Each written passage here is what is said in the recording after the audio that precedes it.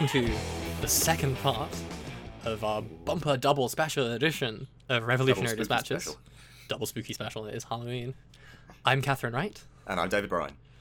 And we're back after what has been not too long for us, but may have been a while for you. Who knows? Maybe you came back to this episode an hour or two later, a day or two later. It may well be that you choose not to listen till after the election, so that the anticipation doesn't kill you. Yeah.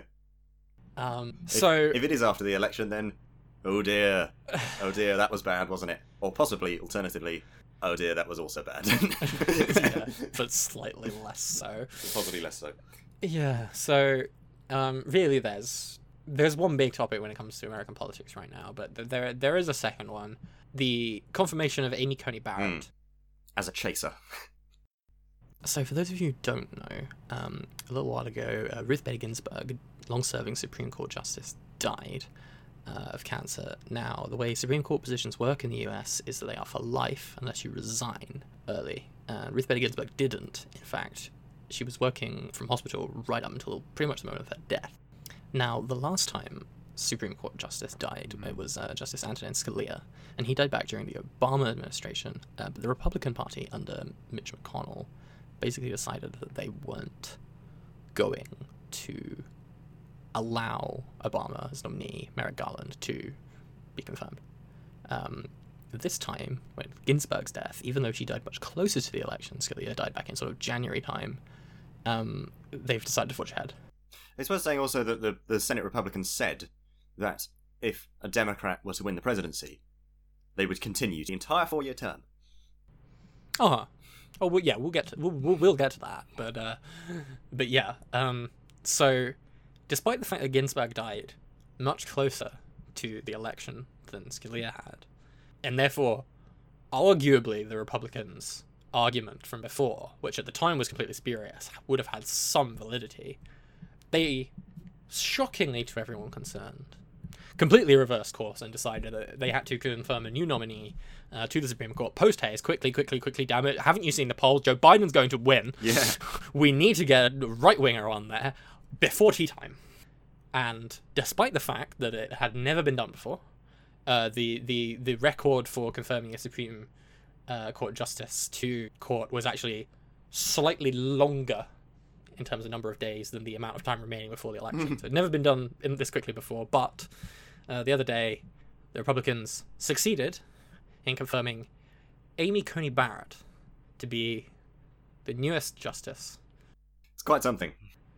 Yeah, it's bad, is what it is. It's really bad. Because where Ruth Bader Ginsburg was the second most liberal justice on the court, behind only Justice Sotomayor, Amy Coney Barrett, according to analysis of her appeals court record, is probably the third most conservative, behind Thomas and Alito. Now, obviously, she hasn't been on the Supreme Court before, so that is subject to change somewhat, depending on how she fits into the new court. But based on her previous judgments as an appeals court judge, that's roughly where she fits in. So this swings the balance of the court significantly. Yes. This isn't a small change, you know. This is big stuff. And the Supreme Court in the American context has a lot of power. It's not actually in the Constitution that it has this power, but what it's ended up with, which is basically that according to the interpretation of the Constitution of the people who are on that court, they can then strike down pretty much any law passed by Congress. It's worth saying that this isn't quite the same thing as judicial review in the UK. We have a similar thing here, but in the UK context, the Supreme Court can only say that something is incompatible with the Human Rights Act, for example, and refer it back to Parliament. They can't actually strike the law down in the same way that they can in the States. Britain, we have no distinction. No, not as such, no. Certainly not. We have a few pieces of legislation that sort of function as constitutional, right, yeah. one, but yeah, quite right. It doesn't have any stronger foundation than the rest of the law. It could be repealed by a simple majority in the House of Commons just as easily as any other act. Yeah. So yeah, Coney Barrett's confirmation is really big news because previously the situation on the court was that at the beginning of Donald Trump's term, of course, you had a vacancy where Scalia was, and he was pretty conservative, and then you had a few conservatives, a few liberal justices, and then in the middle you had a guy called Anthony Kennedy, When Neil Gorsuch was eventually confirmed to take the position that was vacated by Scalia, that made Kennedy the midpoint of the court. And he was a Republican nominally, but very moderate compared to sort of modern Republicans. And he reasonably often, although this can be a little exaggerated, I think, but he reasonably often would side with them. Then when Kennedy died, he was replaced by Kavanaugh, Brett Kavanaugh. I'm sure we all remember that particular nightmare of a confirmation process. Kavanaugh, significantly to the right of Kennedy, and so that pulled the court balance right, so that now the swing justice was a guy called John Roberts, who is actually the Supreme Justice? The Chief Justice of the Supreme Court. So he's the boss, basically. And he became the swing justice. And he was to the right of Kennedy, but he was also the Chief Justice, so he had some other constraints working on him. Basically, he didn't want to look like he was being too partisan, because that might make him look bad, and it might make the court as a whole look bad, and he was quite concerned. He's quite concerned. He's still alive. I'm talking about him as if he's dead. He's quite concerned with the reputation of the court going sort of into the long term, as a Chief Justice might be. Any judgment that is made by the court while Roberts is Chief Justice will go down as a Roberts Court judgment. So his name's going to be on the thing. With the death of Ginsburg and the confirmation of Coney Barrett, Brett Kavanaugh is now the... Now, I don't know if you remember Brett Kavanaugh more than simply the fact that he was confirmed rather to the Supreme Court despite being accused of rape by a former classmate. But in case you don't remember anything other than that, and I wouldn't blame you, he's pretty conservative. Yeah. he's one of these sort of Brett Kavanaugh is one of these sort of Federalist Society types. The Federalist Society being a sort of a legal, a conservative legal scholarship group that sort of put out these lists of judges they consider kind of proper conservatives in an attempt to sort of influence Republican governors and presidents into picking. And Trump has done this pretty consistently, not just for his Supreme Court judges. He consistently picks Federalist Society type people. So this puts the court in a really quite dangerous place, because coming down the track we have one of the first cases after the election, a review of the Affordable Care Act, Obamacare. There's also a good chance that coming down the track will be state abortion laws restricting abortion. And in a situation where Brett Kavanaugh is the swing justice, we are relying on someone pretty conservative to swing and side with the liberals. Yep. And the US Supreme Court can have an enormous amount of power. There's something I heard about, which I can't remember the name of now, but it was an era of when they had a very right-wing court throughout the late 1900s and early 20th century, only really ended with FDR, where, because in the Constitution you have a right to a mutual contract between private citizens that the government can't intervene in, they interpreted that to mean that huge areas of government regulations of workers' rights, of the right to a union, loads of basic workers' rights were just completely impossible for Congress or the President to do anything in huge areas of what we consider to be normal, politically contentious territory for how the economy should work. Yeah, and as you say, this only really came to an end with FDR, Franklin Roosevelt, the Democratic president in the 1930s, New Deal, vaguely socially democratic economic reforms in order to try and ameliorate the worst effects of the Great Depression. And the Supreme Court was trying to strike. They were striking down everything or threatening to, and in the end, he decided to do something called court packing, which is a somewhat pejorative term because the number of justices on the court isn't fixed in the Constitution. It's within the gift of Congress. Congress gets to decide how many justices are on the Supreme Court, and there haven't always been 9. In fact, I think initially there were only 7, and then at one point it got up to like 11 or something. There've been 9 for a while, over 100 years, but they haven't always. And Roosevelt decided he was going to try and pack the court and add extra justices to balance out or more than balance out the conservative justices on the court, such that they wouldn't be able to strike down his legislation anymore. He actually failed in so doing. Members of his own party, because at the time the Democrats had quite a substantial conservative Democratic caucus, mostly from the South, sort of refused to go along with this, but the threat of doing so made the Supreme Court sufficiently worried that they backed down. It's a little bit like how the supremacy of the House of Commons in Parliament was established by the Parliament Act, which is obviously very difficult to do because the House of Lords would have to pass it as well. The idea that the House of Lords can't block legislation that's been passed by the Commons. That was achieved by threatening to pack the House of Lords with hundreds of new Liberal Lords. But they didn't actually have to do it because the threat was enough, again, in that case. That was back in around the turn of the last century. So the confirmation of it, even in the run-up, brought up a lot of these debates again. A lot of the Democrats are thinking, should we pack the court? Or indeed, should the role of the court be such as it is?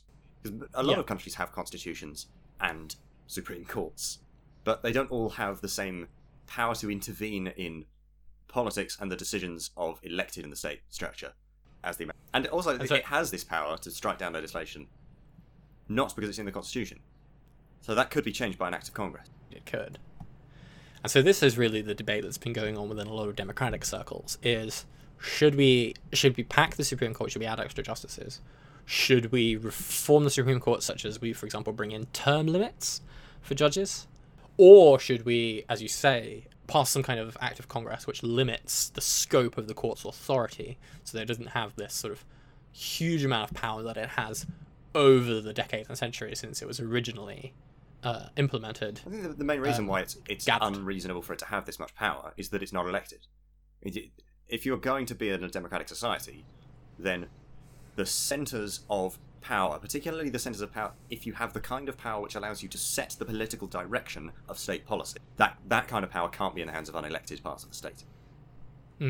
I think there's also a question of whether any single organ of the state should have as much power as the Supreme Court does, regardless of whether they're elected. I mean, the president's elected. The president of the United States is elected, but should the president, for example, have the authority to veto congressional legislation? I think there's actually a good argument to suggest that perhaps they shouldn't. Yeah. Well, this is a strong argument that I've heard from some on the American left, that there is nothing which is quite the equivalent of a parliament in the American system. The closest thing is Congress, but it's missing a few things. But particularly the House of Representatives is the only directly elected part of the American system which functions on a properly democratic basis, really, because the presidency has the electoral college, and the Senate is wildly 20 million people have the same amount of 100,000 people, depending on what state they're from. So the legitimacy of the American system comes from a mandate from the people, and the only institution which has a proper full-blown mandate from the people is the House of Representatives. So that should be the seat of where political direction. That's an argument that I've heard, and that it therefore has the authority to limit the power of the other branches, including the Supreme Court. Yeah. If it doesn't have the power, then it certainly has the authority to. Yes. Yeah, I mean, I think part of the problem with packing the court would be that the problem is then as soon as the Republicans get power back in Congress, they'll just pack back. Right. And then you end up with this sort of reciprocal tug of war thing. That doesn't mean that it's necessarily a bad idea if you do it in concert with other things. I think on its own, it's certainly insufficient. Term limits, I think, in theory would be a good idea, but as I say, that would require a constitutional amendment, which in the States requires not only Congress and the president to agree, but also 2/3 of the state legislatures, which I just can't see happening for anything right now. Like they haven't managed to pass the amendment, whatever it is, 26th Amendment or whatever, the one that would give formal gender equality. They still haven't managed to pass that, and that's been going for 60 years, and that's still languishing in the sort of pending queue. So I just can't see them getting anything done by that route, which might suggest that maybe having such a rigid constitution is maybe not a good idea. That's the idea. I mean, many of the founding fathers would have agreed. Oh, absolutely. They weren't of the be treated with this level of kind of almost quasi-religious reverence. They thought that it should be changed quite a lot. And they did. Yeah. They amended it quite frequently. Yeah. But there just weren't as many states then, so it wasn't as difficult. Sure, I've seen this thing about Thomas Jefferson thought that essentially each new generation should basically rewrite the Constitution entirely themselves. I have heard people argue similar things. More recently, there's a guy called Benjamin Studebaker, who I may have mentioned before, who he had this idea. I think he's somewhat abandoned it now. But he had this idea called Sophiarchism, where it was some. Basically, he read Plato's Republic at too formative an age, and it slightly fucked with his head. A lot of his other stuff is much better, but there was an interesting core of the idea, which was part of this idea, was that you would have a new constitutional settlement written. I think he said I don't know. It doesn't particularly matter what particular timescale you put on it, as long as it's reasonably frequent. But I'm definitely every 300 years. Yeah, I mean, I'm definitely pro that idea. I think we desperately in need of a constitutional convention in this country, Absolutely, and I think that the United States probably ought to have a new one as well. Yeah. But yeah, I think personally, it's going to be a combination of things that the Democrats are going to need to do.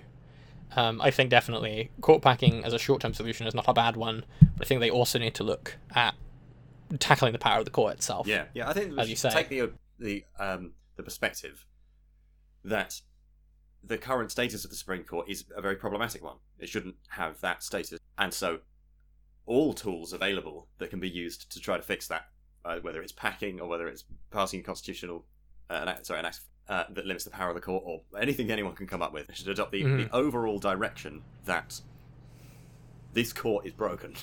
It shouldn't be like this.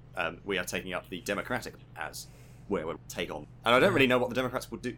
Like, what's the alternative other than doing that? Just have every piece of legislation they try to pass struck down for the next however many years it is. Yeah, I mean, Coney Barrett's very young. Yeah, she's very junior judge. She was only an appeals court judge for 3 years. This is another thing. It's like quite apart from the fact that this is really dangerous and the sort of hypocrisy of the Republicans, she's also very inexperienced. Which is, it's certainly not the biggest black mark against her. The biggest black mark against her, she's extremely conservative and has consistently voted to attack the rights of immigrants, poor people, etc., etc. But like the fact that she's so inexperienced is, I think, a point worth bringing up. It demonstrates the fact that it's a political appointment. Yeah. And therefore the court is already politicised. So recognising the fact that it is and taking it on that basis is legitimate. Because that's what the Republicans will say, is that if the Democrats try to do this, they'll say, oh, we're just trying to, obey the law. We're appointing judges that... when it obviously is. Of course, yeah. I mean, they Coney Barrett calls herself a sort of strict textualist, right? So she's... she follows the kind of original intentions of the framers behind the Constitution, which, quite apart from the fact that, anyone who's studied literary criticism for more than about 30 seconds will tell you that that's just impossible. That you can never get back to the original intentions of the framers, even with, the quite extensive writings they wrote, Federalist Papers and so forth. Every text has to be interpreted. And if you're applying what you think their intentions were to the modern day, then you're inevitably thinking, what would they have thought about this? But then you're ventriloquising them. You must be adding your own voice to it. So it's not originalist at that point. Exactly, you're already in the realm of interpretation, so why not interpret them, things differently? It's... So I was listening to there's a conversation on the Talking Politics podcast with an American legal historian and scholar the other week, which I should link. But she was essentially talking about this is sort of the overarching project of Mitch McConnell's sort of tenure at the top of Republican politics. To a significant extent, he doesn't particularly care about Donald Trump. In fact, he probably wouldn't care if Donald Trump lost the next general election, particularly. What he cares about is long before Trump, and he'll be here long after. Exactly. What he cares about is getting control of the judicial system, not just the Supreme Court, but all levels of the judicial system. And Donald Trump has appointed huge numbers of judges at lower levels. Three Supreme Court judges in one term is a lot. But if you look at his lower court appointments, he's got loads of them, and they're all really, really right wing. Yeah. He hasn't attempted any kind of balance here. It's about fundamentally changing the practical meaning of the American constitutional system as it is actually expressed in really existing America, in order to marginalise because the American Constitution has always been a bit it's somewhat democratic, but also many elements of it are deliberately undemocratic. Founding fathers recognise that democracy would be bad for them and their class. So Yeah. it has always been contended to what extent are you emphasising the democratic elements of the American Constitution. Mitch McConnell's long-term project is to essentially change the practical meaning of the Constitution in a very undemocratic direction. Have the political elite have all the power, and have the American population have very little latitude for influencing the political direction. And I mean, the reason for this is extremely obvious. It's that he knows full well His ideology is extremely unpopular. It'd never win in a proper process. way more Democrats than there are Republicans. Among independents, increasingly more independents are leaning Democratic. And all the demographic data that you care to look at shows that the core Republican base of older, white, lower middle class men, essentially, and not that women, women of the same sort of group don't vote Republican, but particularly men, is becoming a smaller and smaller percentage of the population. That isn't going to change, without some extremely draconian immigration restrictions, which we might get onto when we talk about the election. But also, as the Republican Party shifts more and more towards having all of their political direction be serving the interests of the 1%, who have very different class interests to most older white men in America. Yeah. These people themselves are likely to, in the long term, start peeling away. I mean, you've seen that with certain Republican politicians even who have left the party in the last few years and joined the Libertarian Party or whatever. Yeah, right. Because they appreciate that the Republican Party, as it currently exists and in the direction it's going, is no longer really the party of capital as such. I mean, in America, the relationship between the Republican Party and capital has always been a bit more fraught than between the British Conservatives and capital, because of the Democrats are sort of also a capitalist party, but the Republicans are no longer just standing up for the rich writ large. They are standing up for a very specific, narrow slice of the rich. And a very powerful. eccentric element to it as well. Yeah. In their interests are very odd. They require very unusual things to happen to them. I mean, there's obviously the element of religious sectarianism as well. The Republican Party increasingly relies on evangelical Protestants above all. It has historically been the case that Jews, other non-Christian religious groups, non-religious people have voted Democrat, and but Catholics, increasingly, and Catholics to an extent. But increasingly, more and more Catholics are starting to vote Democrat, and more mainline Protestants are also switching into the Democratic Part of that is that Catholics are a diverse group in America. Many German immigrants Catholic. The average American Catholic is becoming much more Latin American as time goes by, and less German, Italian, Irish, whatever. Yeah.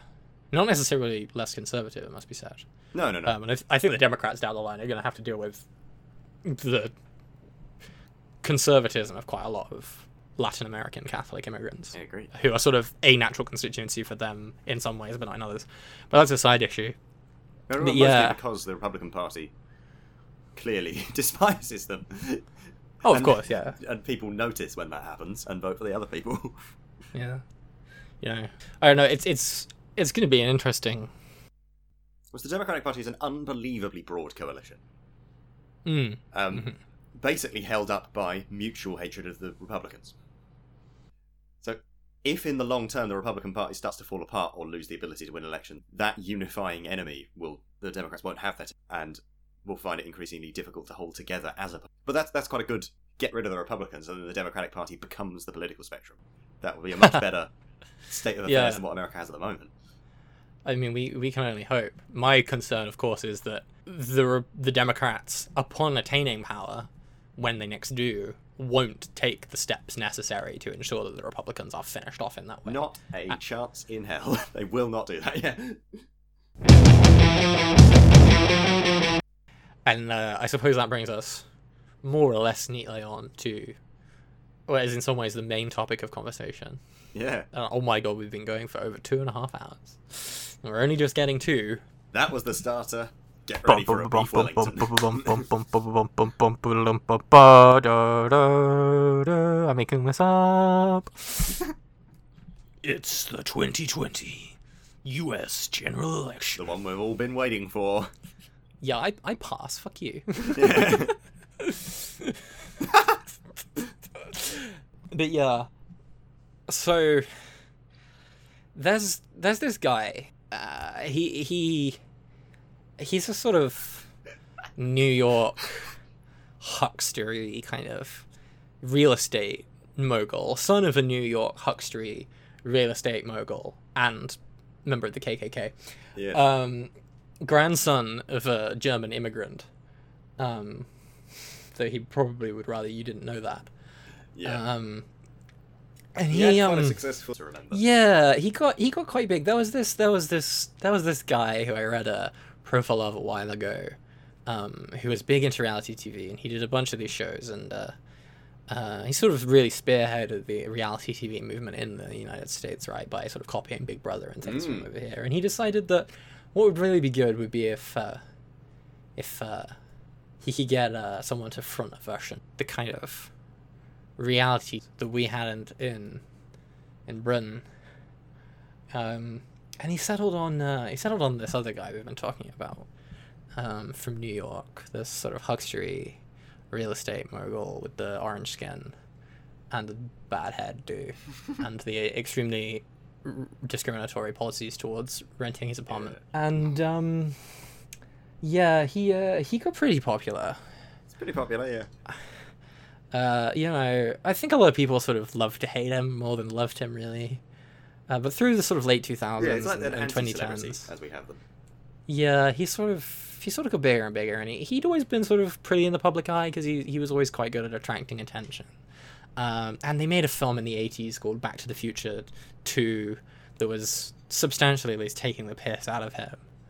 And he was in Home Alone too as well.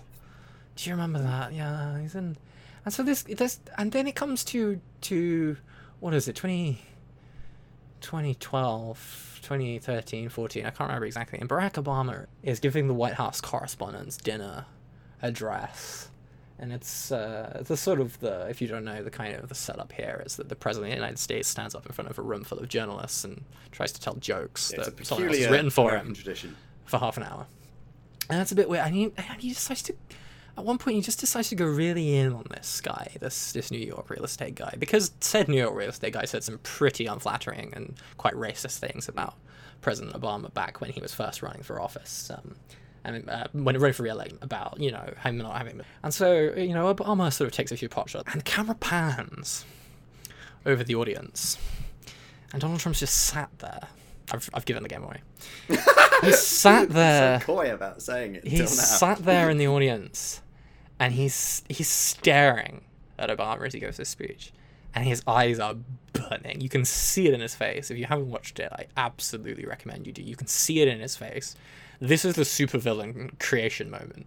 I mean, he was already a prick, don't get me wrong, but this is the point where he really becomes genuinely top tier level evil. And he's like, I will get you, Obama. And so then he runs for fucking president, and for some reason, the American media decide to treat it as if, ha ha ha, look at this funny guy. Wouldn't it be funny if he won? And then it looks like he might, and they start to panic. But it's too bloody late. And then Donald J.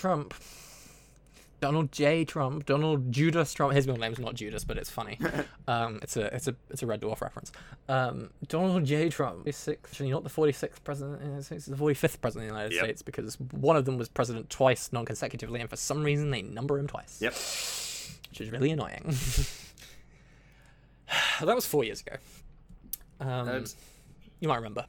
Things haven't gone that well since, I feel, either for America or the world. Yeah. 2016 was a bad year. Oh, it was.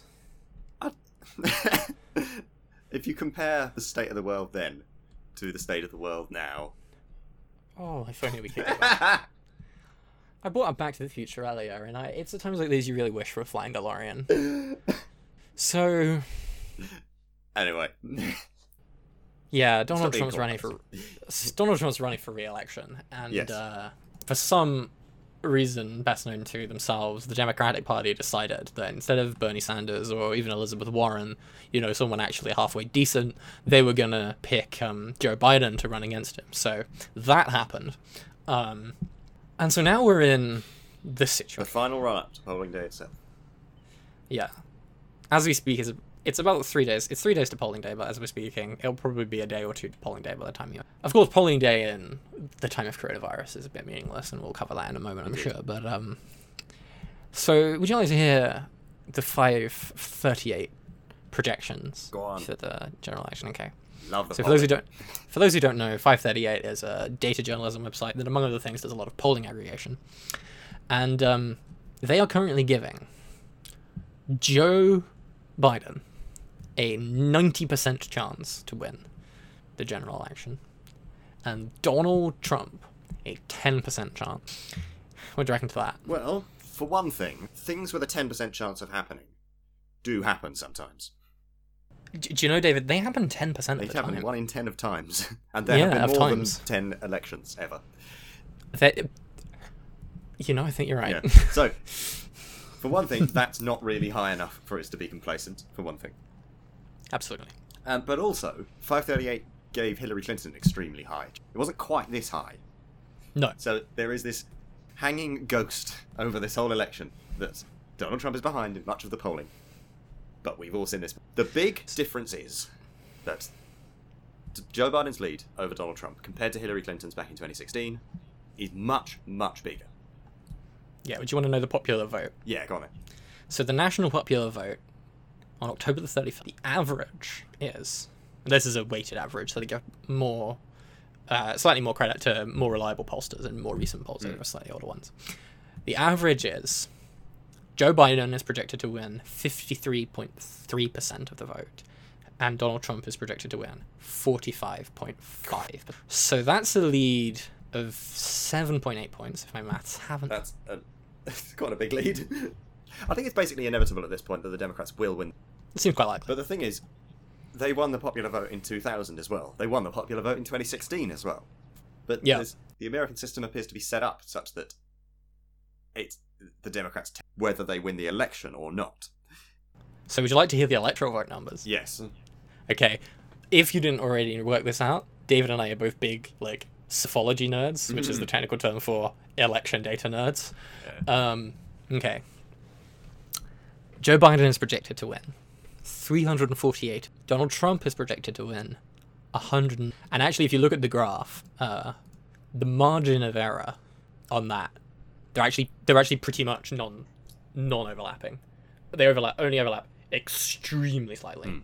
So basically, a normal-sized polling error that you might expect, which was enough for Hillary Clinton to lose in 2016. Yeah. Actually wouldn't give Trump the victory this time around. There would have to be a historically large polling error for Donald Trump to would win. have to pull Or something something has to dramatically unbelievable change in the out of last his- few days. Sorry? He would have to pull something unbelievable out of his hat. Yeah, or the polls have to be drastically wrong. Somehow. Yeah, right. Which Yeah. it is possible that they are, because this is such an course. unusual election. Yeah. Right, so Yeah. because of COVID-19, a lot of people are voting by post, and this is split down party lines in America. And whether it should be taken seriously, whether changes in people's behaviour, whether people should change their behaviour in order to try and fight COVID-19, has become something of a partisan political issue. That seems insane to me, but it has. So this means that Democrats overwhelmingly are much, much more likely to be voting by post than Republicans. But Republicans are still much more likely to be voting by post than in a normal year. Yeah, that's very true. But this means that if there is something that causes there to be a difference, then it will not happen evenly across everyone. And one thing that almost certainly will happen is that postal votes will be counted slower. Oh, yes. That will definitely happen. For one thing, in many states, you can receive a postal vote several days after the election. And as long as it's been posted before the election day, or in some cases on the election day, depending on the state, it still counts. So there's going to be a big tail to this election. This is not going to be the kind of election where we're going to know all the results by, the end of election night. We may know the winner. Yes, so that is It's possible we'll know the winner. Because there are particular states and particular districts where, for example, people aren't voting by post. It's not being allowed. There's also states such as Arizona, which is a reasonably close state in this election, where they're very used to voting by mail. Yeah, they right. do it all the time. So they'll they'll probably count be those pretty results quick. which come in pretty completely on election night. Yeah. Which way they have swung compared to previous elections, will give us something of a picture of probably, even if we don't have all the results yet. And if one side wins by an enormous margin, that will probably be clear quite early. So it's possible we will know the winner on election night. What is almost certainly likely is that, because of his character, Donald Trump will not accept that. Yes. Unless he wins. In which case he will accept it instantly. And the worrying thing is that what is quite possible is that we get a lot of results in on election. Because votes in person are very likely to shift more towards the Republicans, because a lot of the Republicans have been told by Trump and other Republican leaders that postal votes aren't to be trusted. That a lot of the in-person vote will skew more Republican than the vote overall. It might look at some point on election night, that Donald Trump's in the lead, and if at that point Donald Trump claims victory, and then the postal votes start to trickle in, and then Joe Biden's back ahead, we then have a very sticky situation indeed. He can then claim, having the election stolen from me. Yeah. So let's have a quick look at because so the overall popular vote is pretty wide margin. Electoral votes in a pretty wide margin, But there are certain states that are more likely than others to be what's called the tipping point state. The state, but has to be won in order for that side to win. And so... So just an extreme version of this to illustrate the point. If the Democrats have lost California, they have lost the election. Yes. And if you don't know anything about the other states, any election in which they're losing such a solidly blue states, they will have lost all the other states too. Yeah, absolutely. So it's a less severe version of that if they've lost this state, then they've probably... Yeah.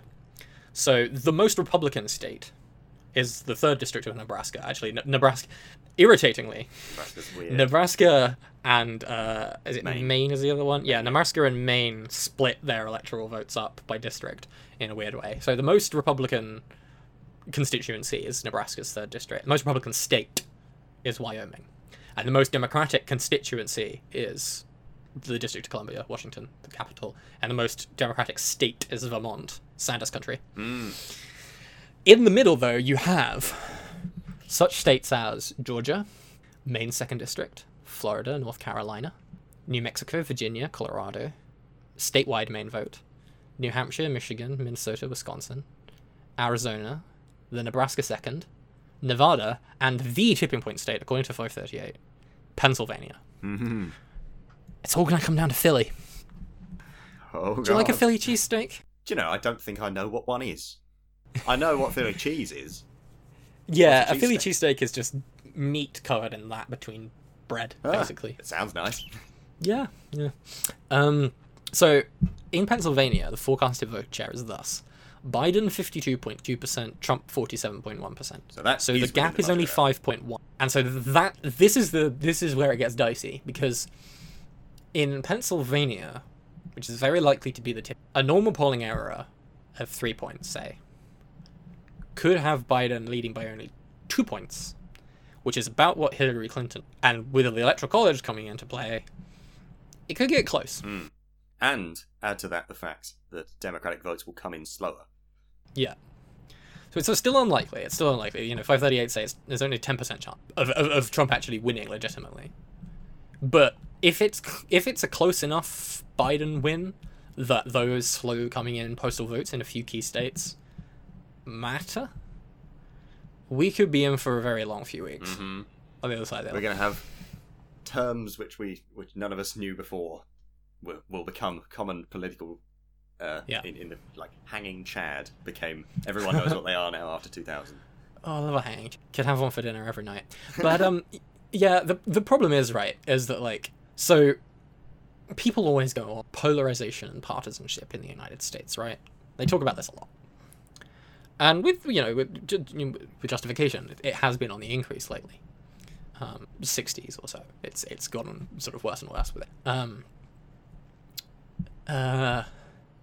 But they talk about it mostly in the context of partisanship makes it hard to get stuff done, partisanship degrades the character of our politics, etc. In the era of Donald Trump, though, it's more partisanship is potentially lethal.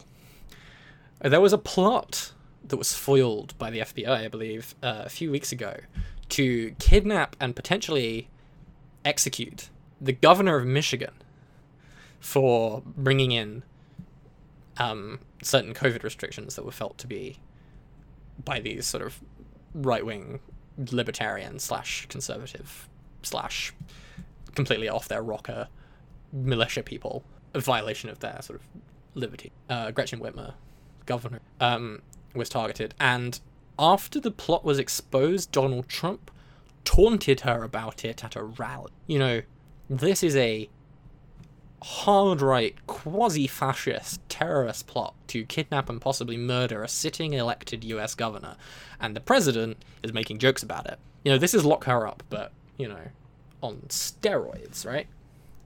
This is lock her up, but not have due process. Just kidnap someone.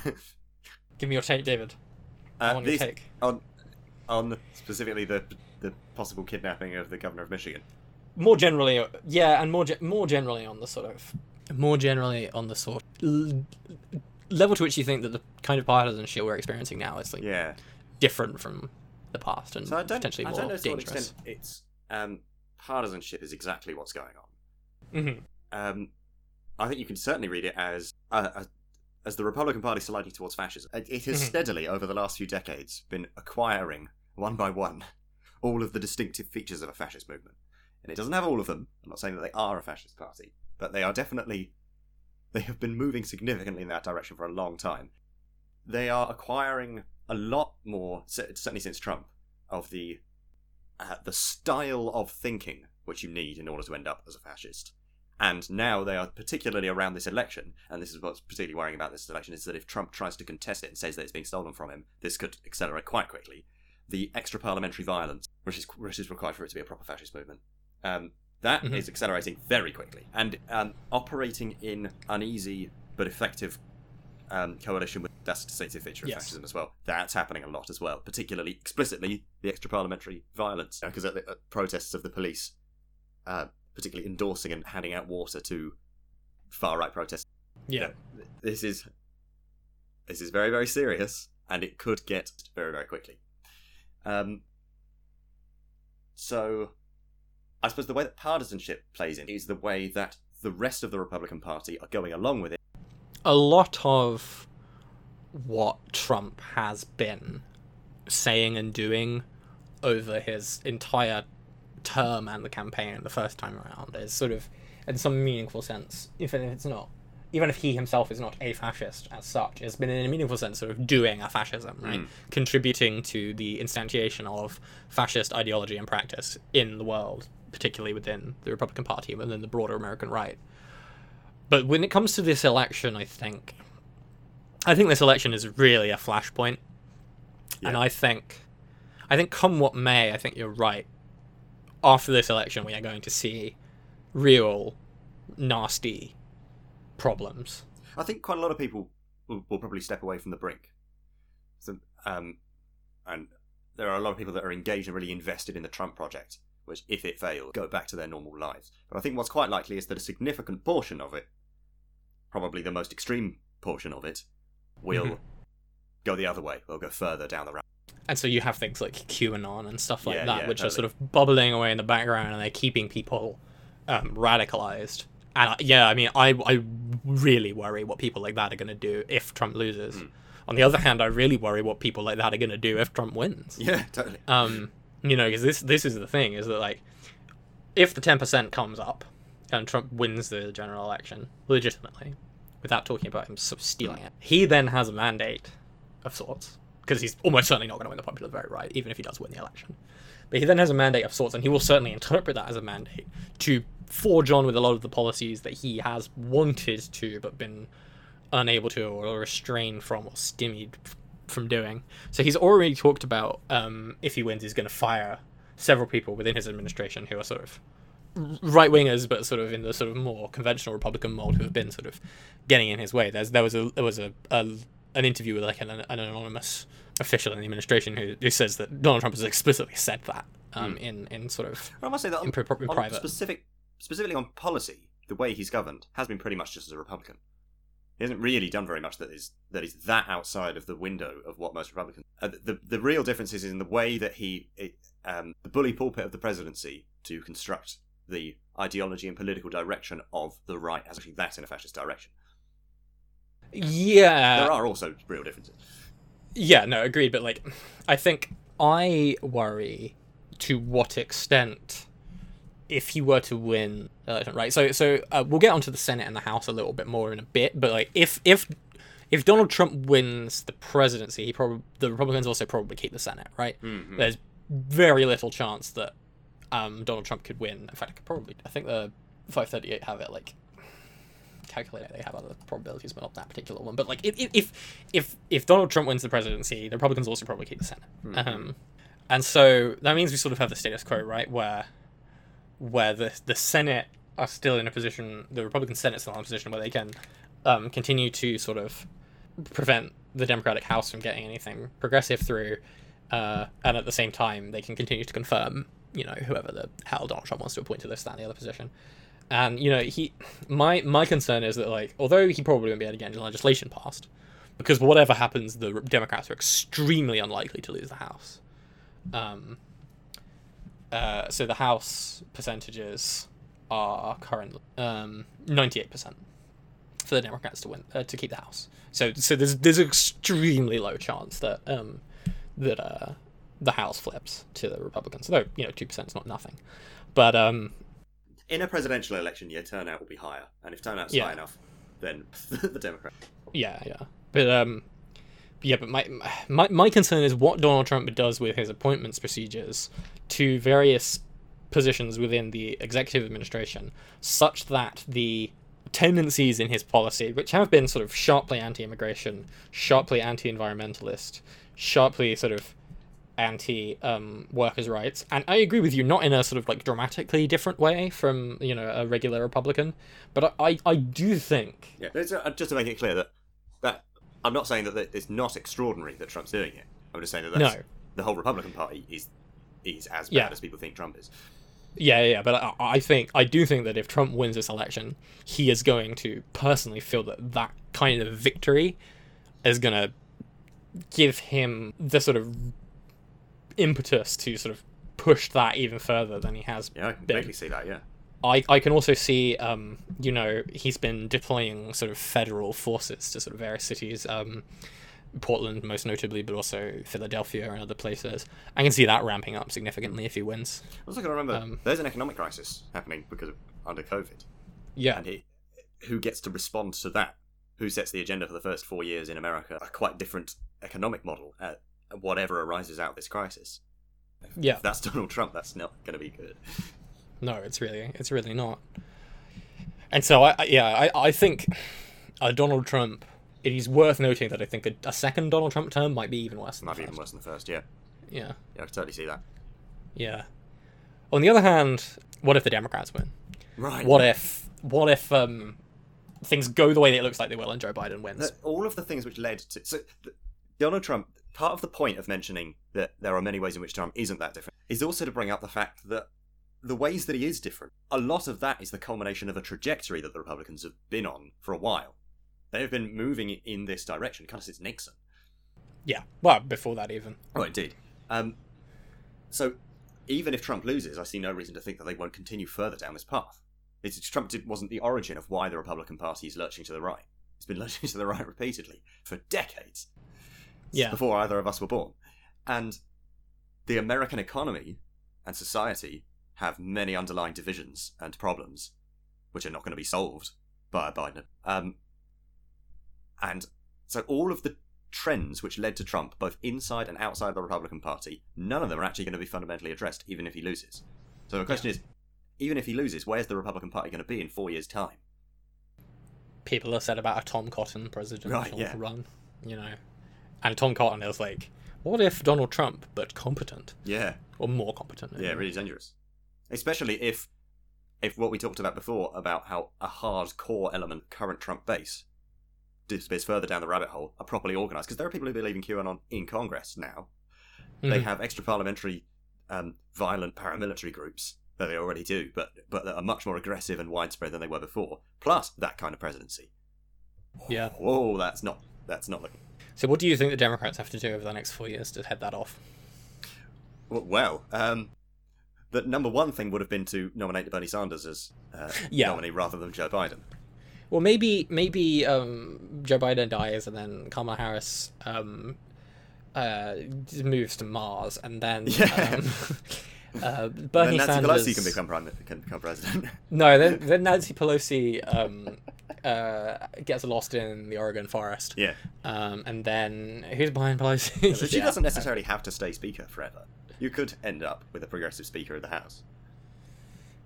How do they get rid of her? But really, I don't think that would be enough to stop a decades-long slide towards fascism. Just one thing like that. There needs to be a really serious change of political direction from the centres of power of the American state. And so you say, what could the Democrats do to avoid it? There's lots of things that they could do. It's just none of them are very likely. Well, we talked earlier about court packing and things like that. Yeah. I suppose Joe Biden's been surprisingly coy when asked about that in debates as to about whether he would do it. And if you sort of said a year ago, would Joe Biden pack the court? You'd say, God no, he's far too moderate for that. Now he's being rather coy about it and suggesting, all options are on the table and this kind of thing. I must say, there does appear to be... what were you saying earlier, that the Republican Party isn't really the central party of American capital anymore? It's the Democrats, really. Yeah. That is a slightly different setup to what is the norm for countries which actually go fully down the road into fascism. Yes. So there does appear to be a very, very significant majority of interests of American capital and the capitalist class who are willing, politically active in an attempt to stop that kind of politics. Now, I don't think that necessarily means they're going to succeed, because it is their kind of politics which has led to this status quo, including extreme elements. But it does mean that there are quite a few very powerful forces in American politics. Not all of them ones that I really support, but they are there who don't like this tendency. Yeah. And in addition to that, I do think that Biden's willingness to even consider these kinds of sort of constitutional reforms does show that, to a greater extent than I think has been the case in the past, really since sort of the transformative sort of kind of period of like Roosevelt, serious reformers, not revolutionaries, nothing of that nature, but serious reformers within the Democratic Party sort of coalition are starting to get some traction and are starting to have some persuasive influence, even over the elites. Yeah, I don't think that if you hadn't had the Sanders campaigns of 2016 and 2020, I don't think Joe Biden would be considering packing the court. Yeah, I can see that. It does appear to be, it's a very antagonistic relationship between the elite and grassroots elements of the Democratic Party. But I must say that coming from a British perspective, it does appear to be they're a little bit more willing to work with each other than the different factions of the Labour Party. Yeah, who are like arguably close Joe together. Biden has treated the progressive elements of the party and Bernie Sanders since becoming them seriously different to the way that the right of the Labour Party and the current leadership have treated the left since they took over the party. No, yeah, so, I think that's very true. Yeah, I think if the position is going to be we try to form an anti-fascist popular front with liberal, the problem with trying to do that in the British context is centrists in Britain are not willing to hold up their end of that bargain. Yeah. And whilst in America it's still an extremely antagonistic relationship, I think that there is more latitude for working together against the really kind of apocalyptic, terrible stuff that's happening. Yeah, no, I hadn't quite thought about it in that way, but I think you are right. That does ring somewhat true. So what else could the Democrats do other than packing the court?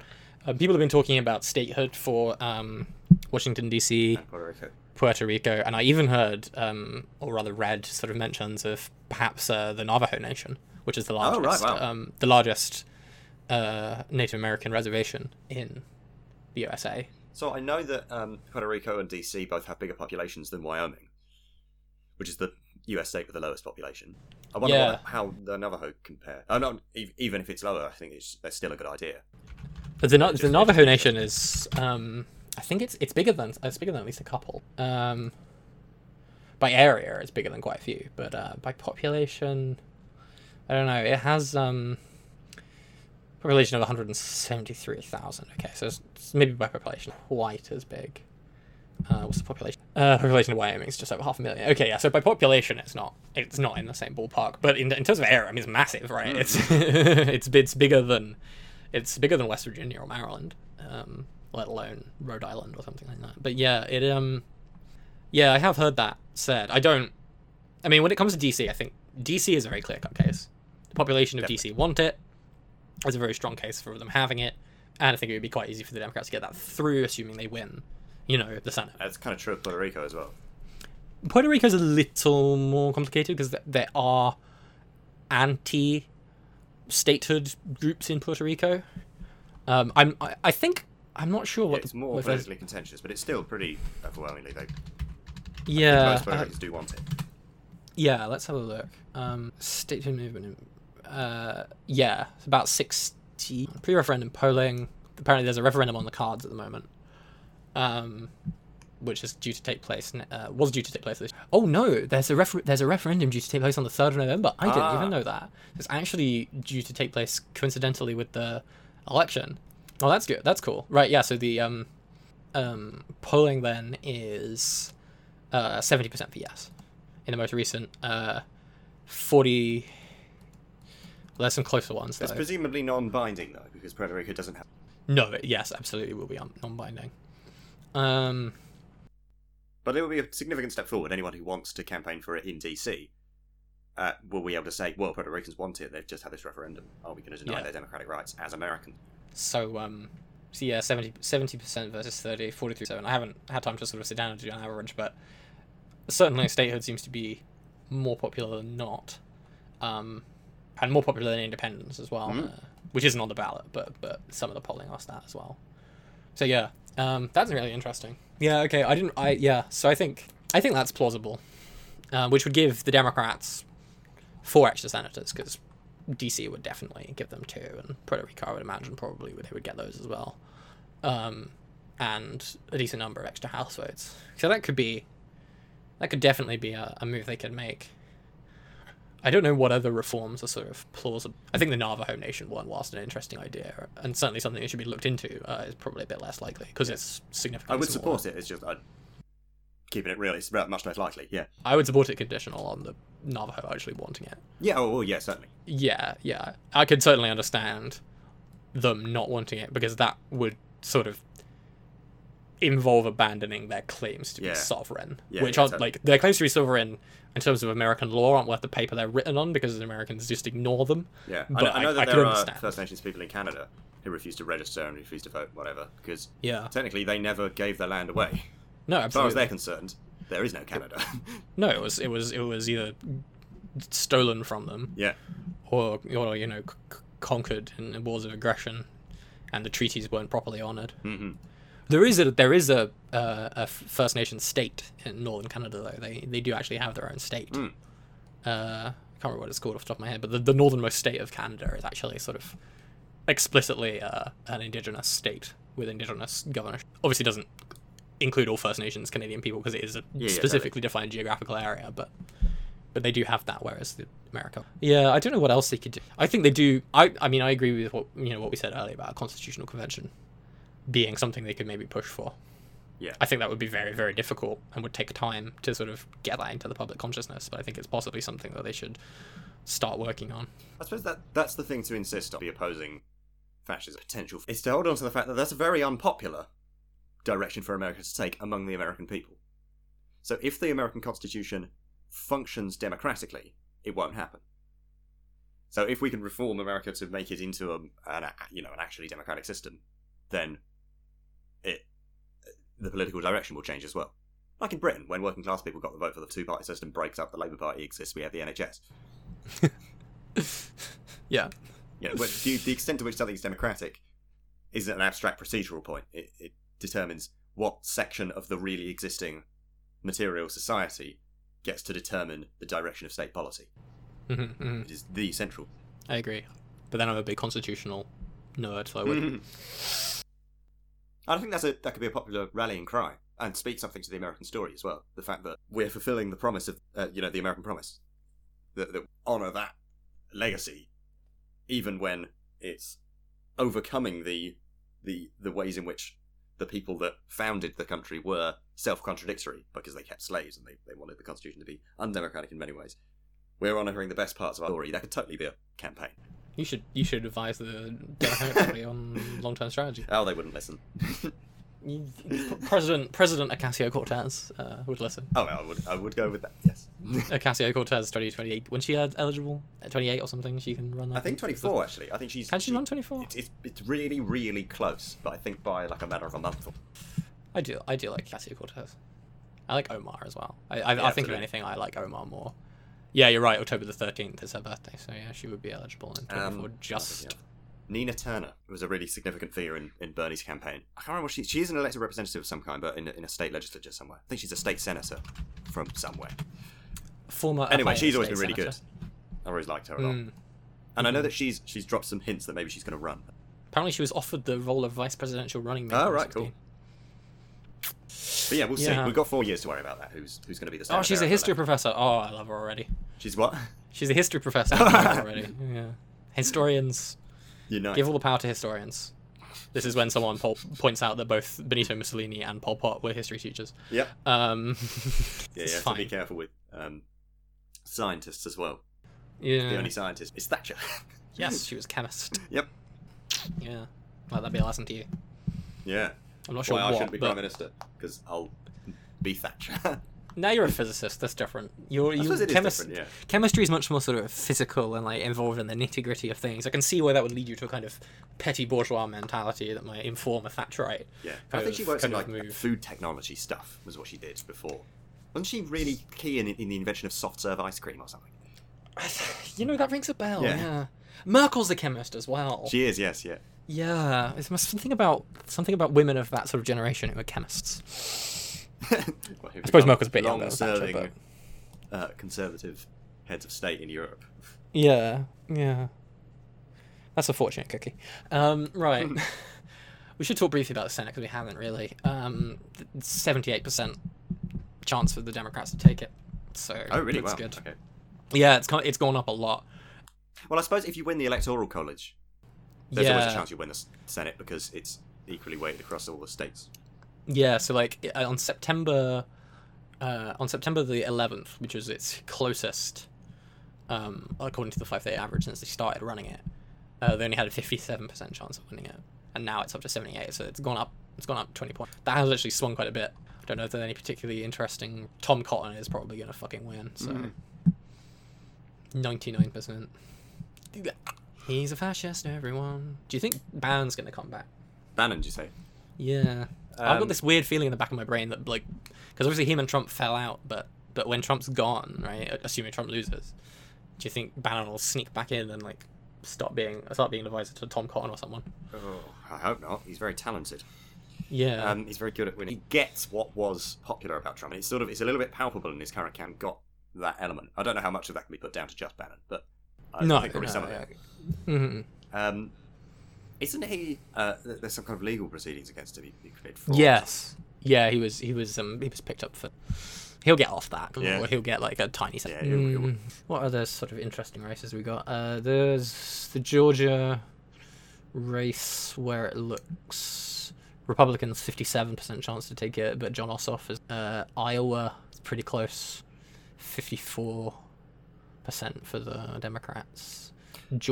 The Georgia special election, that's an interesting one because that's going to go to a runoff probably because the Republican ticket is split because they have jungle elections where everyone can run in special elections, and it looks like that will go to a runoff because there's two Republicans who are trying to sort of out Trump one another. It's quite interesting.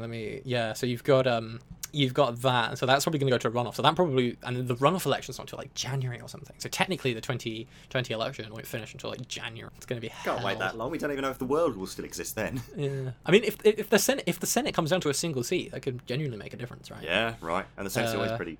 There's Maine, where Susan Collins is looking like she might lose her seat. Ooh, the Democrats have got 60% chance of taking her.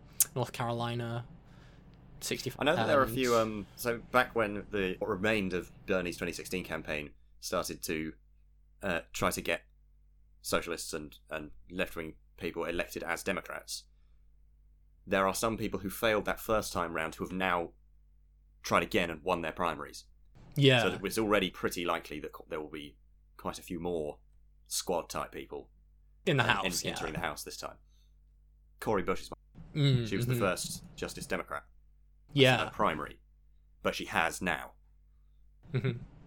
That's why AOC became the face of that part of the Democratic Party, is because she actually won her primary. It was. She toppled someone really high profile in the Democratic Party as well. Like AOC. Yeah, they were like the third highest person in the leadership or Yeah. something. Yeah. That was a big moment. I think we talked about that in our like most recent episode. I genuinely think it was the most recent one we did. Well, the one from last year. Yeah, the year before. Oh right, okay. The most recent one that's like published. Yeah. God. It's been too long, but I'm glad we're back. Yeah, And it's good to hopefully be we'll back. be back more sort of regularly. I've sort of pushed through the horrible mental breakdown of like, oh my god, my life is falling apart because I think I might be trans, and now I've just gone for it. So trans now. Yeah. Sorry, mum. Should we quickly recap then the Bolivia New Zealand things, Yeah, because alright. obviously that was killed, and I think it's worth noting. They are quite significant events, I suppose. Yeah. So let's get those up so we can have the data for those, because I always. It's because he died, isn't it? It's in my head.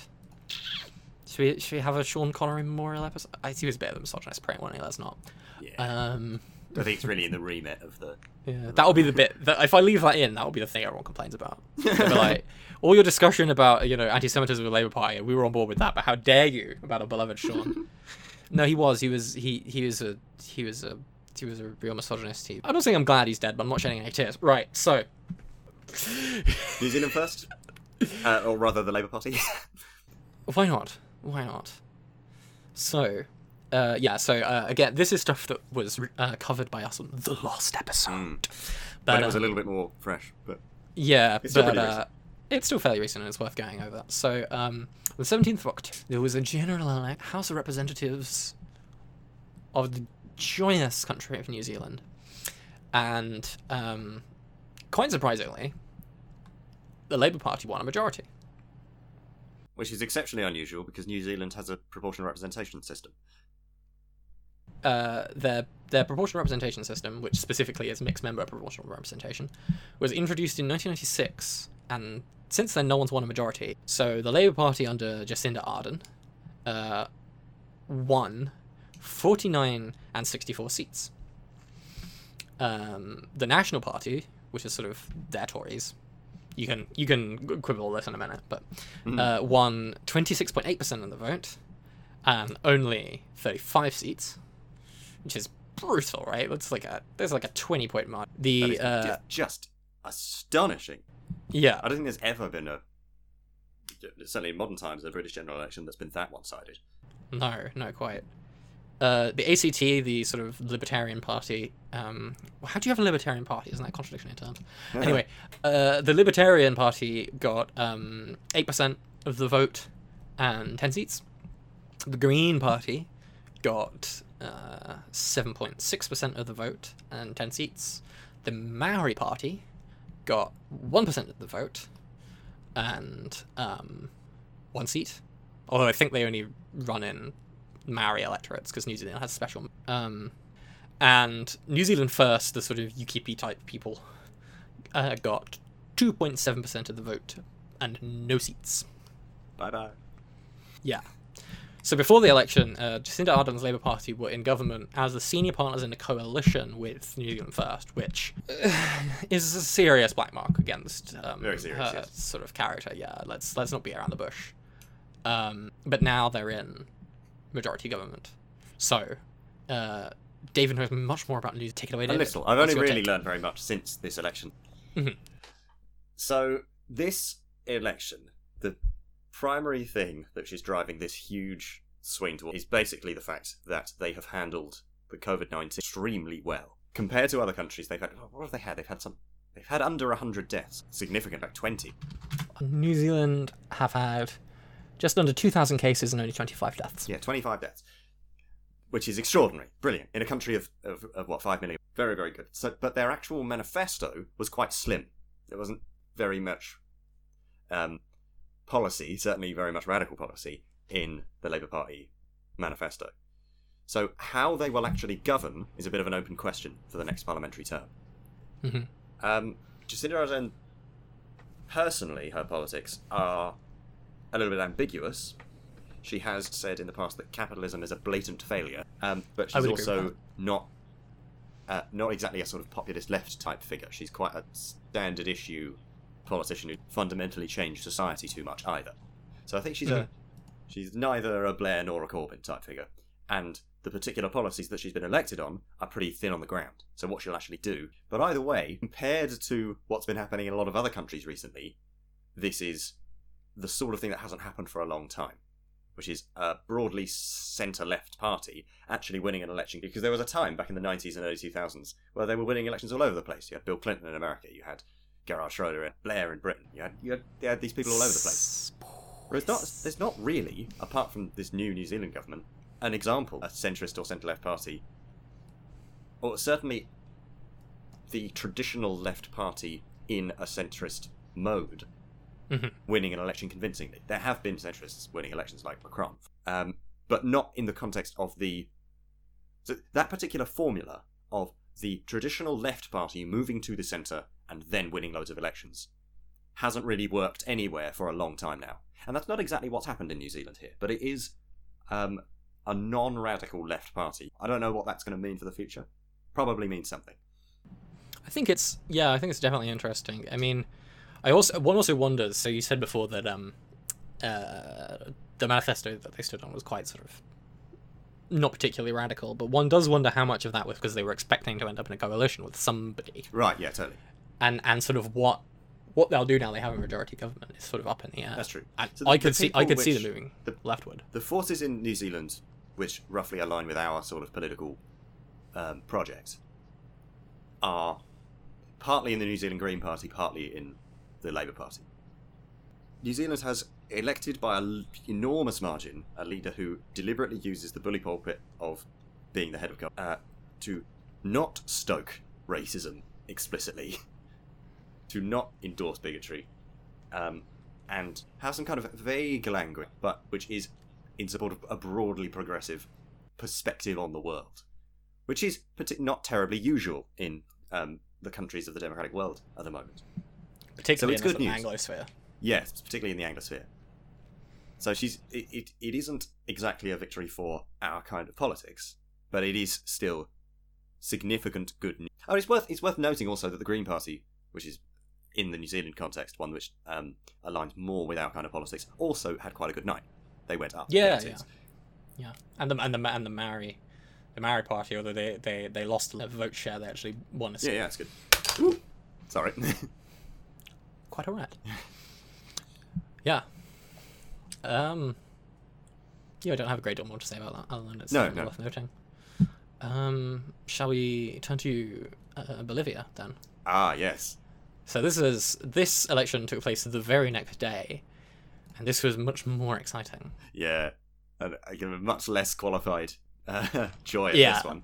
Yeah. So, a few of you may remember that a little while ago, it was about a year ago now, right? Yeah. October, almost exactly a year ago.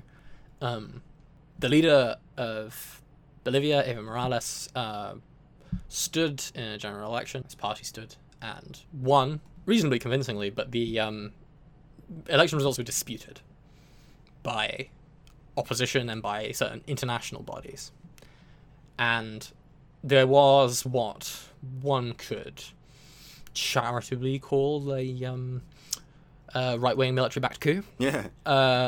And a right-wing military-backed kerfuffle. Kerfuffle, yes. And Evo Morales was kicked out. Yes. Of not just of office, but the country. I'd like to point out that there is pretty much no evidence that he did die. And when it was disputed, he immediately offered to rehold the elections. So, Yeah. Okay, you want to fight the election again? Let's go. But they didn't accept that. Instead, they launched a right-wing military-backed kerfuffle. Yeah. And I think the fact that he didn't fiddle the election results is probably borne out by the fact that this time around, his party won by an big margin. Yeah, by an enormous margin. Yeah, so the scores on the doors are the MAS-IPSP which is the Movement for Socialism, political instrument for the sovereignty of the peoples, alternatively referred to as the Movement Towards Socialism or the Movement to Socialism, won 55.1% of the vote. Astonishing amount. Yeah, just 55% of the vote. Can you imagine if the Labour Party won 55% of the vote? Can you imagine if the Labour Party under Jeremy Corbyn had won 55% of the vote? That is, and also it's kind of that. It is that brand of politics. Yeah, that's what it would be like. we'd be living in bloody. I don't know. Cloud nine. Yeah, I wouldn't be so bloody stressed all the time. Yeah.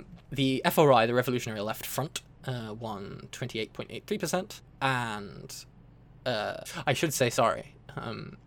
This is the presidential election. It doesn't work quite the way. So the Movement to Socialism, their candidate was Luis Arca, or Luis Arca. I don't speak Spanish. He sort of personally won the 55.1%, and the candidate from the party known as the Revolutionary Left Front was Carlos Mesa. But he's actually part of the Civic Community Coalition, which is actually not Revolutionary Left by any stretch of the imagination.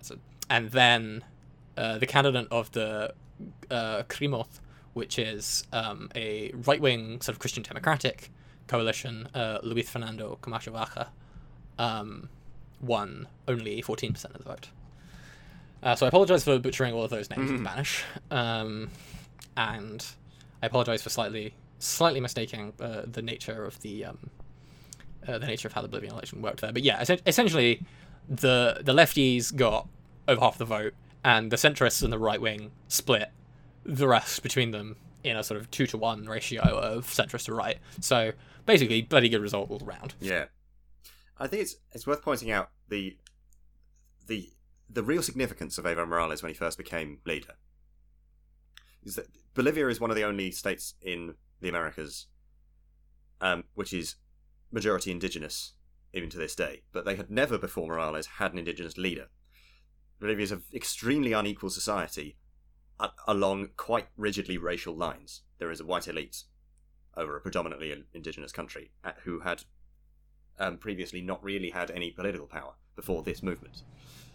It should be noted, by the way, that part of the reason why this has been the case is that a socialist government, which was in power in the sort of early 70s, was overthrown by, you guessed it, a CIA-backed military coup, leading to years of right-wing dictatorship, in which the former socialist prime minister, was murdered by a right-wing death squad, etc., etc. You know the drill. So yeah, this is not like an accidental fact. Yeah, absolutely. When he was sworn in as president, he chose to do it at a significant indigenous site and said something along the lines of, well, he said it in speaking English, but it's something along the lines of, I think there's a sense in which you're always misquoting everyone by speaking English. Yeah, indeed, because I'm saying it with my voice. Here ends 500 years of resistance. Now begins 500 years of the fight back. Yeah. So what a line. The existence of the Morales presidency was an incredible victory in the first place. And it's so important. And the fact that he was kicked out by a military-backed coup was a disgrace. And their policy agenda was seriously radical and had a majorly positive effect on Bolivia. There's a massively successful anti-poverty program, getting people out of the slums, giving people jobs, building the organisations that are needed for continuing that work into the future. Trade unions, civic organisations, parties like MAS, which is an incredible organisation. It's vibrant, that kind of thing, and therefore bringing indigenous people into the political process in mass numbers for the first time, as has been borne out by these elections. They had formed the military, the Bolivian military, such that it had the school which you had to go through in your training. But basically the point of it was to teach people the history of colonialism in Bolivia and the history of the Spanish invasion, the genocide of the rest of the Americas, racially based class society that Bolivia had for for centuries before that. You had to go through that in order to be in the military. Extraordinarily good policy. I'm not going to be able to list everything that they did over that long period of time because there's loads of it and it's all great. but that just gives you a bit of a flavour of how definitely important MAS as a force in Evo Morales were. And the fact that, I mean, you always know it's going to be pretty good if the CIA tried. Can I get the fact that they've, right, and the fact that they have, after a year of extreme contention, failed to get rid of it. They've actually, MAS have gone up. they've won the election by an even greater margin. It's fantastic news. It's good to end on an upbeat note, isn't it? Yes, it is. Yeah, that's why I deliberately left this bit to the end, because I knew how horrifying some of the rest of it was going to be. Yeah. Shows there are limits to the power of the Empire. There are. You can resist. Victory is possible if we stick together and if we fight for it. And if we organise. And, of course, improvise, adapt, overcome. Yeah. Improvise, adapt, overcome, revolt. Yeah, right. We've been going for nearly 4 hours. Yeah. So I think, David, it's time we bring things. I think we bring things to a pleasant conclusion. Do you have anything to head off? I don't think so. Happy Halloween. Okay. Happy Halloween. For a few days ago, for people that are listening to this. Yeah. Happy election for those who... yeah. We'll be back probably in a week or so when we might know the results, depending on how long they take to trickle in, and I'm sure we'll talk more about America then. Mm-hmm. David, it's been wonderful to speak to you again. Likewise. It's great to be back. It's so good to be back. And I managed to not destroy this episode by recording it with the wrong microphone. Right. So, yeah. Right, well, then it only remains for me to say thank you, comrades, for your time and attention, and viva la revolution. That's that.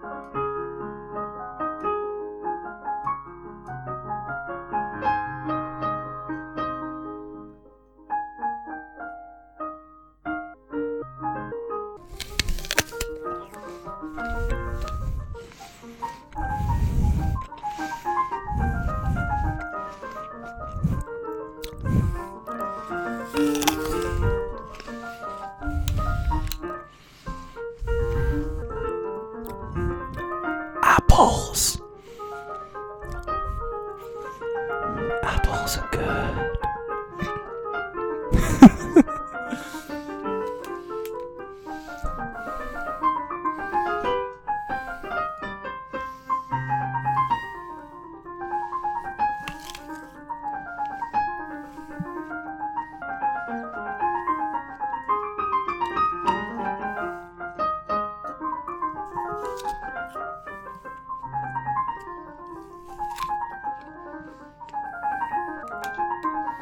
Have you returned? There it is. Doid? Oh, hello. Doid. How are you? I don't know what I appear to be back. Pardon? I'm just talking to myself. Oh, okay. So we mentioned cheese earlier and it's been on my mind ever since. Okay, I'm over it now. I've just eaten a maggot in this apple. Ooh. I thought that was just in films. It's just one of those things that doesn't actually happen. The rest is still good though, so... Yeah, good. Apparently there's a thing about slipping on the banana peel, the whole thing, but it doesn't really happen very much. It's a sort of odd trope. I hope everyone's having a lovely Halloween. Yeah, indeed. I mean, obviously, by the time you hear this, it won't be Halloween anymore, and anyway, there's a good chance I'll just cut all this out. I might stick maybe the end. What about this sort of loose time? Can you hear me? I think there might be something wrong with the sound. I'm still recording, but I don't think you can hear me. How's that? Fantastic. Okay, right. For some reason, whilst I was away, Messenger had switched which mic it was using without me touching it. That's fun. But Audacity didn't, so it's fine. So there's going to be a whole section of me doing what I think is my amusing time-wasting monologue while you're actually trying to talk to me. Yeah, well, I was sort of doing the same thing. But then you started talking about something completely different, and I thought, hang on a minute, she's probably not heard me. No. No, I was just amusing myself. And eating an apple. Yes, I was eating some cheese. Oh. Because we mentioned cheese earlier, and it's been on my mind ever since. Oh, that was delight tonight.